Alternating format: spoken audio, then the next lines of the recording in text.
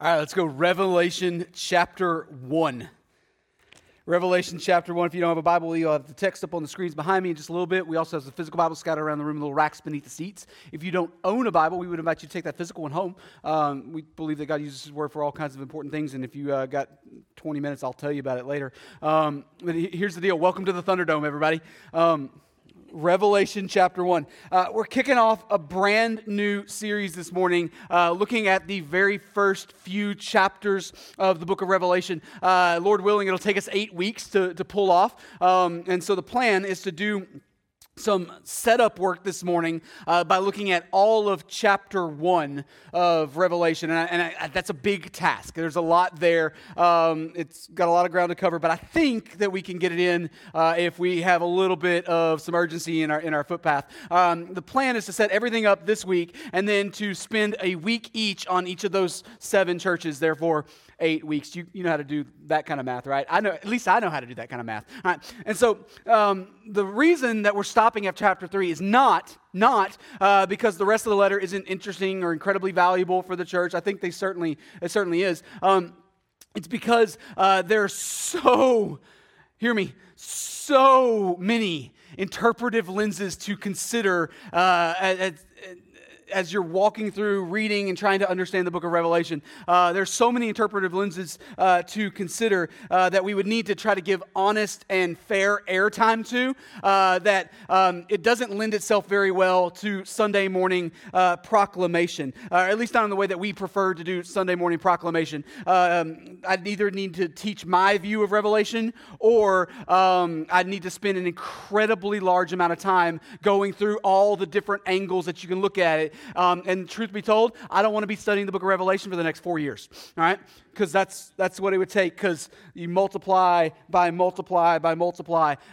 We'll get into it. All right, so one of these days, maybe we can sit down and dig into it on a less formal, maybe Wednesday night kind of informal Bible study, but until then, the first 3 chapters are just going to have to do for us. But listen, I'm not so naive as to think that you're aren't super curious about where I land on a bunch of stuff, and that you're all going to go reading the book of Revelation on your own. All right, and so at the end of our time this morning, I'll tell you where you can find a resource that we made, our elders and I made to help you understand all of the different interpretive lenses for the book of Revelation, all right? And so that you can go read that book on your own with lots of confidence and probably 1,000 more questions than you thought you had, all right? But not until the end, though. Why? Because I don't trust you to wait, all right? So what's so special about Revelation? Well, and then what would be so special about the first 3 chapters as a standalone series? Well, for starters, the tone and the genre stand apart from everything else in the Bible. And they do by a landslide. The entire book is a letter, all right? It opens with a standard New Testament greeting, and it ends like a standard New Testament epistle would end, all right? But the body of the letter, everything in between that opening, that greeting, and that closing, everything in the middle is what we would call apocalyptic literature, all right? And despite what some people might think, apocalyptic is not just another word for prophecy. All right, those aren't the same things. There's some nuance there. Apocalypse is a Greek word, all right, and it means to reveal, to make something known. It's a disclosure of what was previously not understood by the audience. All right, but while prophecy is a clear word from the Lord, apocalyptic literature takes a step well beyond that by intentionally using over-the-top imagery as symbolism for something else, all right? And so if you want to kind of think of it that way, it's not a perfect fit, but the best way I like to explain what apocalyptic literature is to take prophecy and allegory and smash them together until you can't tell the difference, all right? That's what's going on here. And while there are apocalyptic elements in a few Old Testament writings like Daniel and Ezekiel, Zechariah, nothing in the Bible, and nothing else in the Bible is wholly devoted to it as its main genre. It just dabbles a little bit and then comes back. But Revelation dives all the way into the deep end of the pool. All right? Stepping outside of the Bible, however, apocalyptic literature was all over the place, especially at the time that John is writing. It was really, really popular just as a cultural phenomenon during what we would call the intertestamental period, and then the first couple of centuries AD. And so we have stories written during this time period, like the book of Enoch, the Apocalypse of Baruch, the story of the Jubilees, the Assumption of Moses, the Psalms of Solomon, Testaments of the 12 Patriarchs, the Sibylline Oracles, which sounds really cool and classy. All right? But one of the hallmarks of apocalyptic literature is that it's always written in a false name. Always. And everybody knows it. And that's kind of the fun behind it. All right? All of these really famous stories are written in about a 300 to 400 year window, starting in about 200-ish BC. But all of them are attributed to guys that lived way earlier than that, hundreds of years, and in a couple of cases, 1,000+ years before they were written. All right? Which means that they're all telling stories describing current events under the guise of someone else living in a previous time going, I see a vision. And then they go on to explain a bunch of stuff, current event stuff, that in incredibly fanciful terms. That's just the way the genre tended to work. And that purpose was usually to move the needle on some political things that they wanted to move the needle on. All right? That was the whole point of apocalyptic literature. To hearken back to a time long ago and say, oh, we saw this coming, and do it with kind of tongue-in-cheek. But the writer of Revelation wrote about things that hadn't happened by the time of his writing. He's talking about the end of the world. And what's more, he signed it with his own name. He signed it with his own name. It's John. As in John the Apostle, the guy who wrote the Gospel of John and then the letters of 1st, 2nd, and 3rd John. Okay, but like, how do we know? I mean, we're 2,000 years-ish removed from that. How do we know that it wasn't some other guy writing it, attributing it back to the Apostle John? Well, it's because we have evidence of people who were friends of John, people who are alive at the same time as John, saying, yeah, that belongs to John. We can point to their work and say, yeah, John wrote that. Now, that doesn't mean that John's authorship is not without controversy. There are a small group of people out there that argue that it couldn't possibly be the Apostle John. It must be some other John, a guy they called John the Elder, right? And so that sounds like a classy title. But it's not because of the timeline issues. It's because they look at the writing of Revelation and they compare it to John the Apostle's other writings, and they argue that the Greek doesn't look the same, that the Greek is not as refined as the stuff that we do know that John wrote. And that's actually really, really true. Revelation's kind of a mess. The Gospel of John is easily, by a landslide, the prettiest Greek in the New Testament. Revelation is the ugliest Greek in the New Testament. All right? But grammar and vocabulary, like, those differences don't automatically mean that someone else had to have written it, right? His gospel and the epistles that bear his name are all composed in incredibly different circumstances at incredibly different times. I mean, my writing style fluctuates just with how close it is getting to like lunch, right? Hangry Stephen writes very differently than a Stephen who's just eaten a lot of tacos. Can I get an amen, right? Now, in Revelation, John is exiled on the island of Patmos, which is just off the coast of modern-day Turkey. And according to the history that's been handed down to us, stuff that other guys wrote, it's not in the Bible, but other guys wrote about the time period, he's on that island because opponents of his tried to kill him and it didn't work, and so they exiled him instead. Like, that's how he landed on Patmos. And then he's given this incredible vision, right, with a whole bunch of fantastic apocalyptic imagery, and he's told to write it all down and send it to some churches that Jesus wants to address. Like, I mean, that's a lot going on. Are we all going to agree that that's a lot going on? If you had that going on in your week, how would you be dealing with the vocabulary issue? I don't know, maybe it's a little unfair to critique John's writing in that moment. Well, you know, John, this isn't your best work. I'd like to see more effort out of you. Same, John, same. I heard that critique all growing up through school. So the tone and the genre of Revelation is an incredible thing, but the first 3 chapters are special for another reason.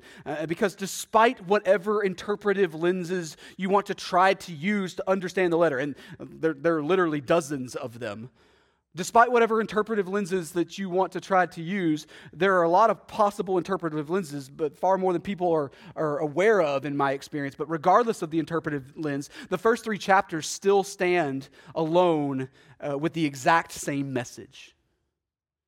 No matter which pathway you want to try to walk with the book of Revelation, the first 3 chapters kind of stand on top. Actually, it's probably better to say they stand underneath because they serve as the foundation for everything else. The interpretive lenses may steer the ship in chapters 4 through 22, but the message of chapters 1 through 3 are the foundation that all of the different lenses rest upon. You miss that message, and none of the interpretive lenses will help you in your Revelation study at all. You'll just make a mess of things. So we're going to build a whole series off of that initial foundation. And then later, I'll tell you where to find some tools to help you read it on your own. So you ready to look at it? Revelation 1, starting in verse 1, says this: "The revelation of Jesus Christ, which God gave him to show to his servants the things that must soon take place. He made it known by sending his angel to his servant John, who bore witness to the word of God and to the testimony of Jesus Christ, even to all that he saw." Verse 3, "Blessed is the one who reads aloud the words of this prophecy, and blessed are those who hear and who keep what is written in it, for the time is near." All right, so another neat little kind of distinction between Revelation and the rest of the New Testament epistles is that Revelation gets a prologue. All right, none of the other epistles get that. The letter doesn't technically start until verse 4, but John wants to give us some background. He wants to set the stage. It's what good prologues do. They pull you into the story even before the story begins. And what's cooler is that John seems to do this in the third person. It's a trick that he's going to use over and over again throughout the rest of this letter. And I think he does it probably to walk a fine line between being a dumbfounded witness of what he's seeing and then trying to also be a faithful witness to what he's seeing. And so he pulls himself out of the story and just talks like he's a participant sometimes. He moves back and forth between being in control of himself and being blown away by what's going on. But even before he gets into the vision he's supposed to report, he gives an important introduction. He says, "Hey guys, this isn't from me. This isn't a quick word from your old buddy John. No, this is a revelation of Jesus. And it's my job to faithfully pass on that revelation." But this revelation isn't merely for entertainment purposes. It isn't to move the needle on some political things that John wants to see the needle moved on. No, Jesus wishes to accomplish something in his churches by giving it. And so John says, "Blessed are those who read it and who hear it and who keep what is written." In other words, this revelation is intended to encourage those that it's being given to. Oh, okay. Okay, but encourage them for what? Well, we're tipped off by the very last words of verse 3, right? For the time is near. So something's coming. And whatever that something is, apparently it's important enough or a big enough deal that encouragement is going to feel pretty important, right? But prologues just set the scene, so now it's time to get into the letter itself. Look at verse 4.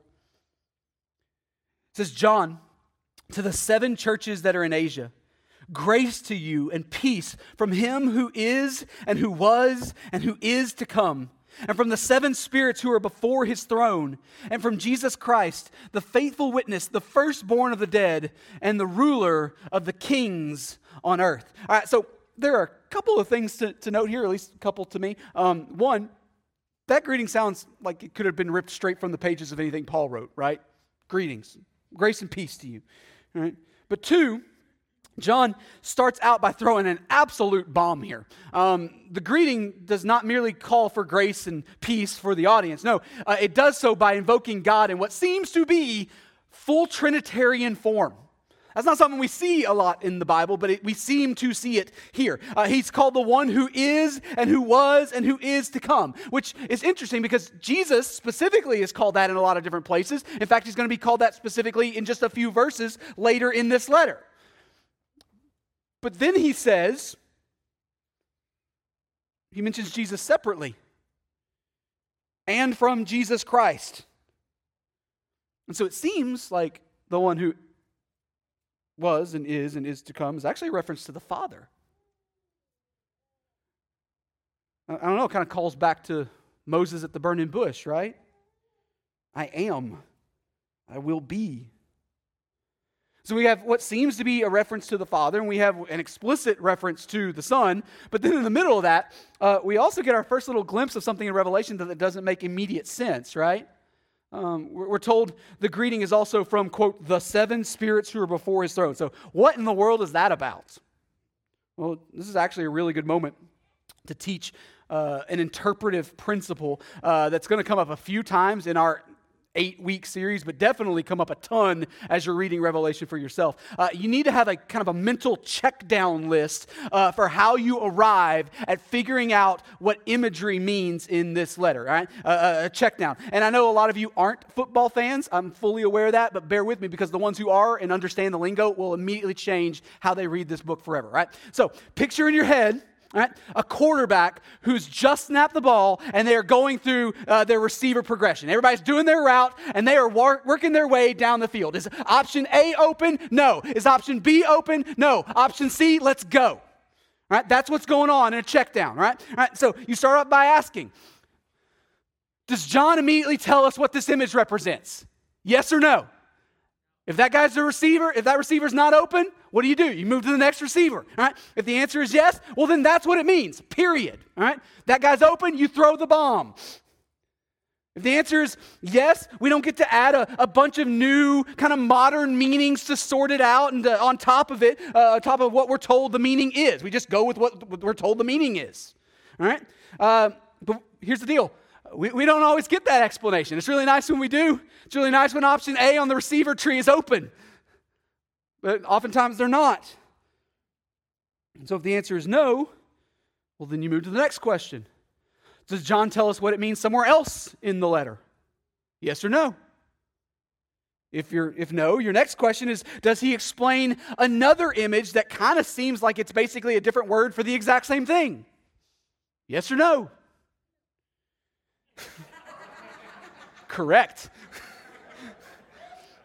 If you're still coming up with those, then you step outside of Revelation. You go to other places in the Bible, especially Old Testament apocalyptic imagery. All right? Is that image explained anywhere else in the biblical canon? If yes or no. And if it's not, well, you step even outside of the Bible and ask, is that image used in other extra-biblical apocalyptic writings of the time period? Read through the titles I listed off a little bit earlier. Even the non-canonical writings, they recycle a lot of the same imagery. John knew about a lot of those writings. He'd probably read some of them. And he's writing in the same style on purpose. The vocabulary is not new to him or to his audience. And so if it's used somewhere else in a very specific way, it's probably true that John means that too. But listen, if you've gone through your entire check down, and nobody's open, then, and hear me, only then are you allowed to dump it off in the flat, all right? You make a non-committal but still somewhat educated guess about what the image might, emphasis on might, represent. Now, if you don't understand football and you have no idea what just came out of my mouth, first of all, welcome back to football season. It's going to be a long few months for you. But secondly, just remember that to elaborate conclusions that think that every fantastic image must mean China and Black Hawk helicopters is a good way to get yourself put on the bench. Because it's not the way good football is run. It's not the way good Bible interpretation is run. So using our check down, what should we make of 7 spirits surrounding the throne? Well, John doesn't explain it here.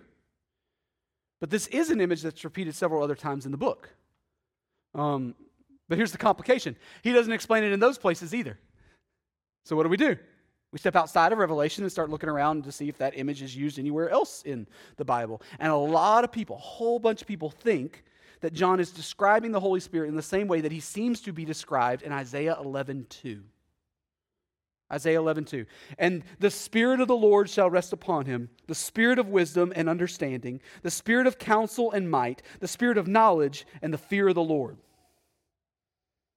mean, that does make 7. But let's be honest, this feels like a dump it in the flat kind of moment, isn't it? And so it's time for a non-committal, educated guess. It's hard to point to anything that's crystal clear, but based on where it is, sandwiched in between a greeting of what seems to be the Father and the Son. And based on how the picture is used both here and what seems to be other parts of the letter, sure, that works. Okay. Could we be wrong about that? Yeah, we could. Is that okay? Yeah, that's also okay. So that's what we got. But do you notice the disconnect? Right? Do you notice the disconnect between these two verses, 4 and 5, and what we were left hanging with at the end of verse 3? John hints that there's a problem at the end of verse 3 that's going to need some encouragement. But maybe, I don't know, maybe that problem is a lot smaller than the one who's actually in charge.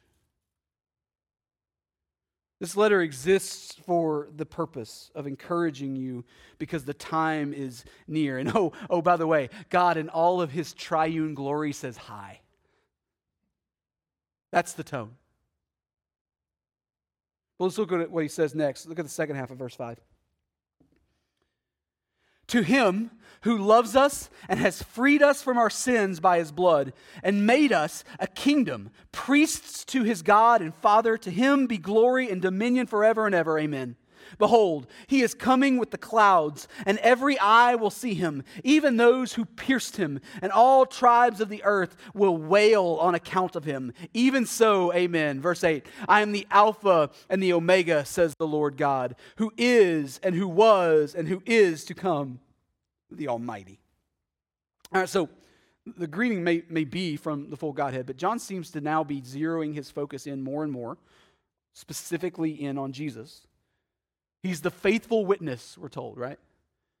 Now, he's not only is he the firstborn from the dead and the ruler of the kings of earth, and now Jesus seems to be getting this title of was and is to come, Almighty, attached specifically to himself. So we're dealing with some pretty high and exalted language here, right? We're painting a pretty elaborate and exalting picture of Jesus. But then John also describes Jesus in unbelievably relational language. He says, to him who loves us and has freed us from our sin by his blood. Jesus doesn't just love us in a way that we tend to undersell that idea in our world. No. Jesus' love is sacrificial and it's effectual for his good purposes. It is a costly love that accomplishes all he intends to accomplish. And so what does Jesus' love produce? Well, first, he saves us from the wrath earned by our sin, but also, according to this text, he's made us known and priests to God. We are united to him, standing as representatives for him to the world. And so whatever's coming down the pipe for John's audience, and then for these 7 churches specifically, and then we could extrapolate out of that and for us more generally, it's not coming to those who are alone. It's not. It's not coming to those who need to worry in some kind of inordinate way. No, circumstances are not teetering here in some kind of weird balance, ready to fall one way or the other based on a couple of moments that we might have the ability to influence and pan out. No, that idea is doubled down on in verses 7 and 8. There may be something big coming down the pipe, but Jesus claims to be the one who will one day stand in final judgment of whatever that thing is. Oh, and all the other things too. He claims to be the Alpha and the Omega. And if you didn't know, those are the first and last letter of the Greek alphabet. And so it's like saying A to Z. And so Jesus is saying that he's at the beginning and at the end. He was there when it started, putting it all together. And he will be there when it's over, tearing it all down for his glory. He's the bookends on every ounce of the story. Look at verse 9. It says, I, John, your brother and partner in the tribulation and the kingdom and the patient endurance that are in Jesus, was on the island called Patmos on account of the word of God and the testimony of Jesus. I was in the Spirit on the Lord's day, and I heard behind me a loud voice like a trumpet saying, write what you see in a book and send it to the 7 churches, to Ephesus, to Smyrna, and to Pergamum, and to Thyatira, and to Sardis, and to Philadelphia, and to Laodicea. So in verse 9, we start to get a little more information about what's going on here. John tells us that he's on the island of Patmos, and that it's on account of him preaching the gospel. Over and over again, the apostles, they all got in prison for preaching about Jesus. It just happened a lot in And depending upon exactly when you date this letter, there are some who think it was written as early as the mid-60s AD, and they've got some intelligent-sounding reasons for that. But most common theory, though, the one I ascribe to, is that John wrote it in the mid-90s AD, so some 30 years after that earlier date. And if it's written at that later date, mid-90s, well, then all the other apostles have been killed off by now. That's fun. Martyred for the cause of the gospel by those who didn't like the testimony of Jesus. John is exiled to Patmos. Apparently, it's the Lord's Day, so it's Sunday morning. And then all of a sudden, he hears a loud voice like a trumpet. All right, boy, write this down. Write what you see. And then John is told to send this letter to 7 churches, and they list off what those 7 churches are. Why 7? I don't know. Are there more than 7 churches in the ancient world this time? Yeah, a lot more. Surely there are more churches than that, and certainly there were, but 7 would have seemed like a good round number to John and his audience, like the way that we think of 10. So it's probably, again, jumping into the flat, probably that those 7 would stand as a kind of representative of all churches across all of time. But here's the important thing we need to notice. They aren't just creative or symbolic names. They're the names of ancient cities in what's now modern Turkey. Because our church is super, super generous, I got the chance to visit 6 of those 7 cities last November. Y'all sent me on a trip, toured several archaeological sites in Greece and Turkey, and it was an amazing trip. Couldn't be more grateful. And in fact, say the quiet part out loud. I never would have gotten a chance to do that if our church wasn't awesome and people in our church didn't make that happen. So thank you. But being able to visit most of those sites directly influences a couple of kind of larger debates that people often have about the book of Revelation, and specifically about these first 3 chapters of the book. These are real places. These are real places, real people making up real churches in real space and time. There are people out there who try to argue, try to view the entire book of Revelation as a linear chronology, and they specifically the letters to the 7 churches as kind of a mini timeline within that linear chronology. And they'll argue that these 7 churches are meant to represent different stages in church history, and then they'll try to even put their finger on where they believe we are currently sitting in the timeline. I think we've reached the age of the church of Smyrna. That's kind of how the argument goes. I don't think that those guys are right. But even if they are, even if these churches are pointing to larger symbolic stages in a linear timeline, we're still talking about an original audience that deeply mattered to Jesus. And they mattered a lot. These churches all had unique personalities, and they had leaders with different aptitudes and different weaknesses, and they had things that they were pretty good at and maybe had even gained a little bit of a reputation for, and they also had some things that they were not so good at and often needed to repent of. And because there is a primary, real-life, original audience being aimed at in this moment, it ought to shape how we begin to interpret all the extra fanciful future stuff. Things can have a greater fulfillment in Jesus. They often do. But they must also have an obvious fulfillment for the folks who are getting this letter straight from John. He's writing it to them. And God saw fit to give it to us, but he's writing it to them. So John's hanging out on Patmos. He hears a loud voice telling him to write down everything that he sees and to send it on to a handful of churches. And if you're in John's situation, what are you doing next? Because I'll tell you what I'm doing. I'm going to turn around and see who's talking to me. Aren't you? Well, guess what John does in verse 12?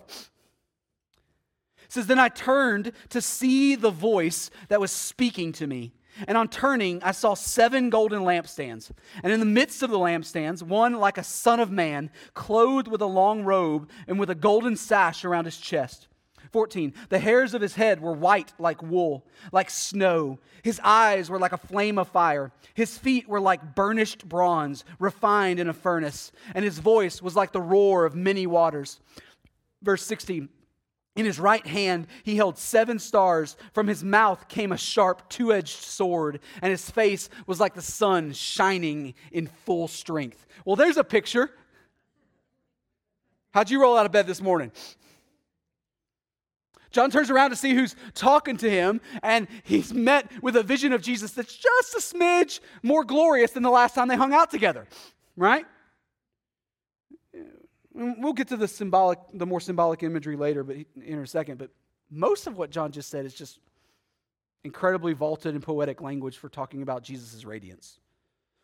He says that his voice is like roaring waters. Got a chance to go to Niagara with the kids a couple of weeks ago. You get in the boat, you start making your way into the horseshoe, and you stop being able to hear each other. If you've been in a situation where roaring waters deafens you, you understand, right? It says his face is shining like the sun. It says that he's clothed in a long robe with a golden sash around his chest. In that culture, work clothes would have been short so that they don't get in the way of stuff. All right? And long robes and sashes are pretty much the exact opposite of what you would wear when you're in the middle of a project. That's why they girded up their loins, right? And so this seems to be Jesus is making impression clothes, and they're working. He's making an impression. But it's not just the clothes and they have a different appearance. We're also told that Jesus' hair is white, like both wool and snow, that his eyes were like a flame of fire. Apparently his face was as bright as the sun, but his eyes, you can still see. I don't know, all right? I don't know how that works. All throughout the Old Testament, we see an intentional celebration of gray hair. It's always a sign of wisdom to the Jewish mind. But this goes well beyond that, because apparently Gandalf the Gray has just become Gandalf the White. Some of y'all got that. All right. If I can't get you with a football reference or a Lord of the Rings reference, I don't know how to get you. All right? John pulls this imagery straight from Daniel 7, right? Straight from Daniel 7. First of all, he calls him the Son of Man. But also, he says in Daniel 7, as I looked, thrones were placed, and the Ancient of Days took his seat. His clothing was white as snow, and the hair of his head like pure wool. His throne was fiery flames. Its wheels were burning fire. It's a situation where you see it and you immediately understand that you're dealing with someone with a capital S that is incomprehensibly ancient and incomprehensibly wise and incomprehensibly pure and incomprehensibly powerful. This is not a picture of frailty here. There's nothing weak in this moment. We are beholding someone who is everlasting, we're told. John tells us that his feet were like burnished bronze, refined in the fire. Some people try to argue that that's maybe a reference to the color of Jesus' skin, which may not be far from the truth, but it's definitely missing the point. Jesus is, just like his hair being white, this simile carries a message as well. And I know that burnished bronze in our culture has become a thing that we make like fancy door handles and like sink fixtures out of, but like to a first century audience, that would have immediately been understood as weapon making material. And apparently they just came out of the furnace. It seems to be enemy stomping time. But as crazy as that is, there are a couple of even more symbolic pictures that just blow them out of the water that John just mentions. There's a two-edged sword coming out of Jesus' mouth. Which, can we say it? That seems like a dumb place to keep a sword. Exactly the kind of thing that Will Woodard would do. I would have taught him that. All right. Now, obviously, the picture is meant to be something other than a literal sword in a mouth. Right? So what could it mean? Well, not only do we have both Old and New Testament examples to point to, but John clarifies what he means later in the letter. We don't have to go so far down the check down. It's the Word of God. It's the Word of God. When Jesus speaks, his word cuts right to the bottom. When it comes time to judge, listen, there will not be a debate. He will not be asking for others' opinions. No, Jesus will speak, and that will be the end of it. But then we have some other stuff going on here. Back up in verse 12, we see that he's standing among 7 golden lampstands. And in verse 16, we're told that he's holding 7 stars. So what's that about? Well, what's the very first question on the checkdown? Does John explain what the pictures mean? And in this case, he does, but not yet. He's going to explain what he means by that all the way down in verse 20, a few verses later. So I'm going to follow his lead and wait too. All right? But look at verse 17. Verse 17. When I saw him, I fell at his feet as though dead. But he laid his right hand on me, saying, Fear not, I am the first and the last, and the living one. I died, and behold, I am alive forevermore, and I have the keys of death and Hades. All right, so we're still in the middle of Jesus is more awesome than your problems mode. All right. And in addition to being the eternal one, unchallenged in wisdom and unchallenged in purity and unchallenged in power, in addition to his unfathomable love to save sinners by laying down his own life, we are also told that he is the one who defeated death by rising again from the grave. And because he has defeated death itself, he now holds the keys, meaning he's the one in charge.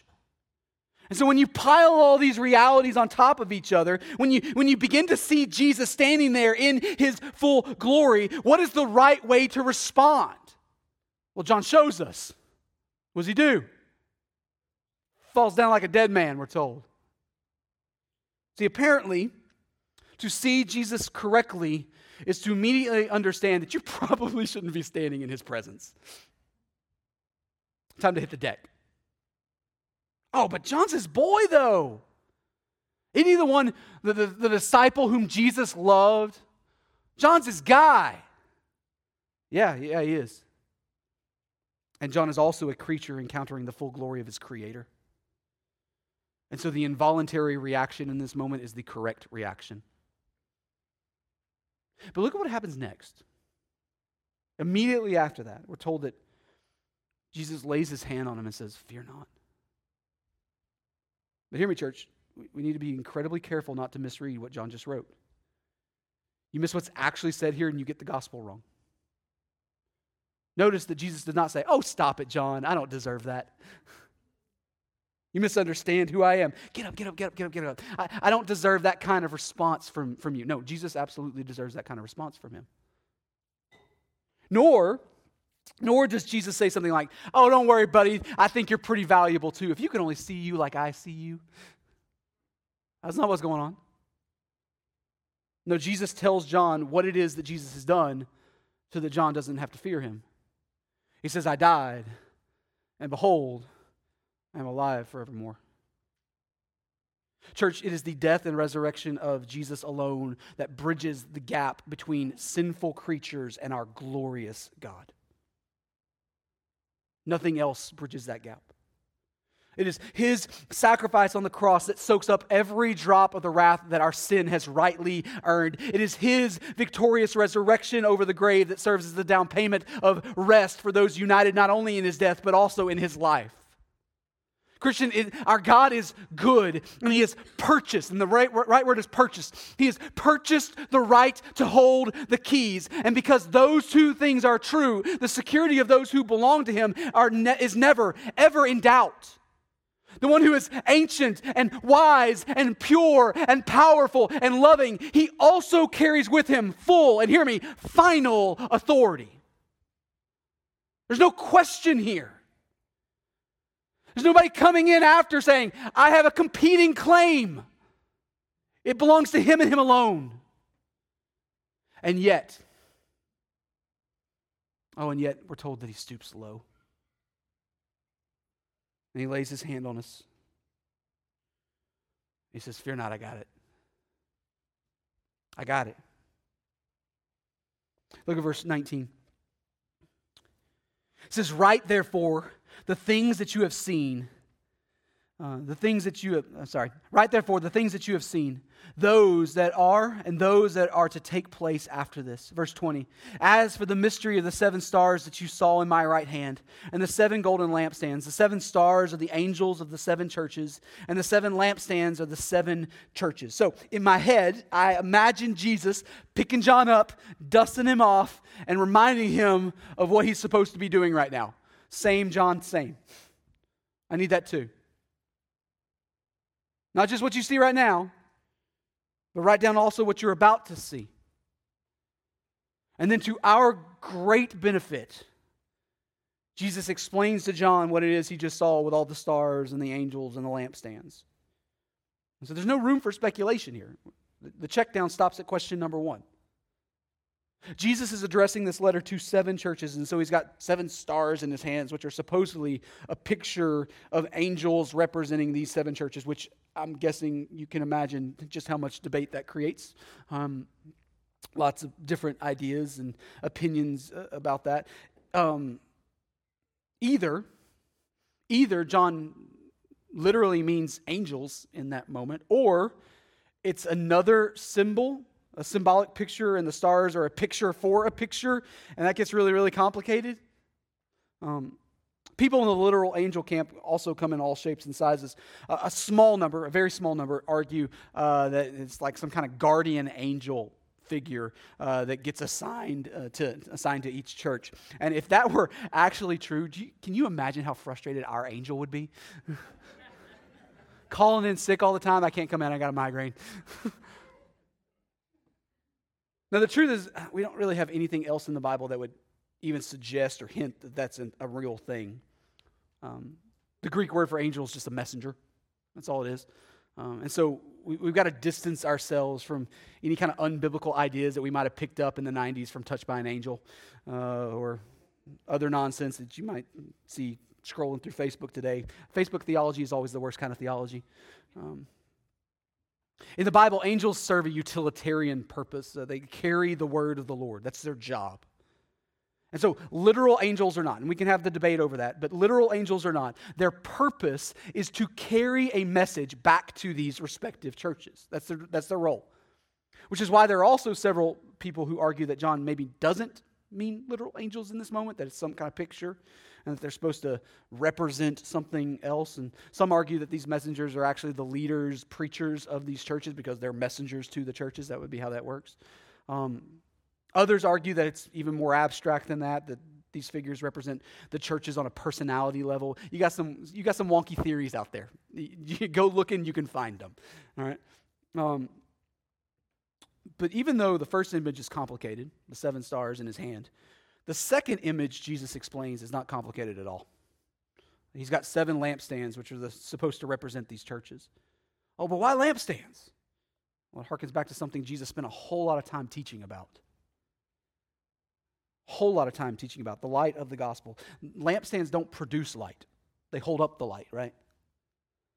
A lampstand can be decorative. You can have a pretty lampstand. That's allowed, but its purpose is functional. It's got a real-world job to do, and a lampstand that's merely decorative and not holding up a light is in the way.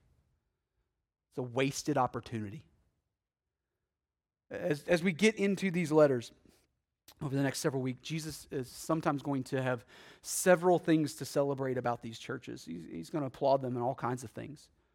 But he's also going to have a real long list of several important things to critique. And the threat is that if those things don't change in a timely manner, he will remove their lampstand. In other words, he's got no purpose for mere decoration. And he will cause them to cease to be a church. Oh, but I thought you said that God's people don't have to fear because Jesus is in control and we've been fully reconciled and because of what he did. I did say that. Absolutely. And because of that reality, we truly never have to fear the outcome. But that promise is given to individuals, not to churches. Not to churches. Churches can come and go. Ours has. Ours came at a specific time. And one of these days, it might go at a specific time. Churches can come and go. Churches can be established or torn down. And the one who is incomprehensibly ancient and incomprehensibly wise and incomprehensibly pure and incomprehensibly powerful and even incomprehensibly loving, the one who holds all authority as keys in his hand on heaven and earth, he's got a word for these churches. He's got some things to say to real people making up real churches in real space and time, with all of their unique personalities, with their leaders, with aptitudes and weaknesses, stuff they were good at, stuff that they were not good at. And it will not be hard at all. Any kind of honest reading of these 3 chapters, it will not be hard at all to see ourselves in several places in these letters. And I think that's Jesus' greater purpose for allowing it to be passed down to us.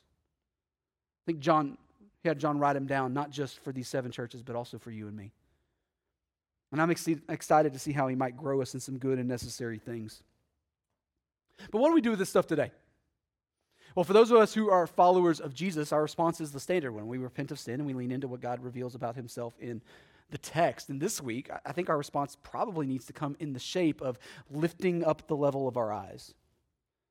We take our focus off of the circumstances around us and place it on the one who will one day stand in judgment over that circumstance. He's bigger than all the bad things. And he alone gets to define what's in the category of the good things. Mostly, I think we probably just need to think about ourselves a whole lot less, because the second John turned around, the involuntary response was the correct response. I'm going to pray and we're going to sing another song. That's a time that we set aside to give you space to respond, to put some personal action to just the head knowledge. If you want to talk, I'll be down front. Well, what about those of you who aren't followers of Jesus yet? How can you respond? Well, simple. You can respond by meeting Jesus. The Bible teaches that because of our sin, we are all by default separated relationally from God, and that we are owed the just and right punishment for sin. The Bible calls that punishment hell. And make no mistake, Jesus is the one who holds the keys. No one ends up there by accident. But the Bible also teaches that God is rich in mercy and that he loves us with a great love, that even when we are dead in our trespasses and sin, he makes us alive together through the grace of Christ. The eternal Son of God put on flesh and he dwelt among us. He lived the sinless life that you and I can't live, and he died on the cross as a sacrifice, a sacrifice to make payment for your sin. And he was raised again from the dead as a vindication of his perfect and sufficient righteousness. And now, as the King who conquered sin and death, he calls on you to respond to him, to turn away from your sin and to turn to him as Savior and Lord. And you can do that today. Man, I'd love to be helpful to you. Let's talk. Maybe you're here this morning and you need to respond in some other kind of way, whether that's by formally joining our church family, or maybe it's time to finally be obedient to Jesus' command to be baptized, or maybe it's time to make some kind of public decision to take the gospel somewhere far away from here. I don't know what that looks like, but I can help. I'm here for it. But let's pray and be dismissed. Let's all respond however the word's calling you to this morning. Father, you're good to us. Thank you for a complicated letter at the end of the Bible. God, we want to be faithful. We want to be malleable. And we want to see your glory far more than getting the answers to the complicated questions. As we begin to walk through this series, we're not going to be every church. In fact, we're probably not going to. We're going to have some things that go well and some things that maybe don't go well at all. But you are good. And if nothing else, you've given us this grace of getting to see what is pleasing to you for the churches that bear your name. And so, God, as we begin to dig into this stuff, would you give us wisdom? Would you give us courage? Would you help us find rest when there are things that are worthy of celebration? We love you. Thank you for loving us. For those in here who don't know you yet, would you make yourself known? Give them a fall down as a dead man kind of moment. Forever change them. You are good. In Jesus' name we pray. Amen.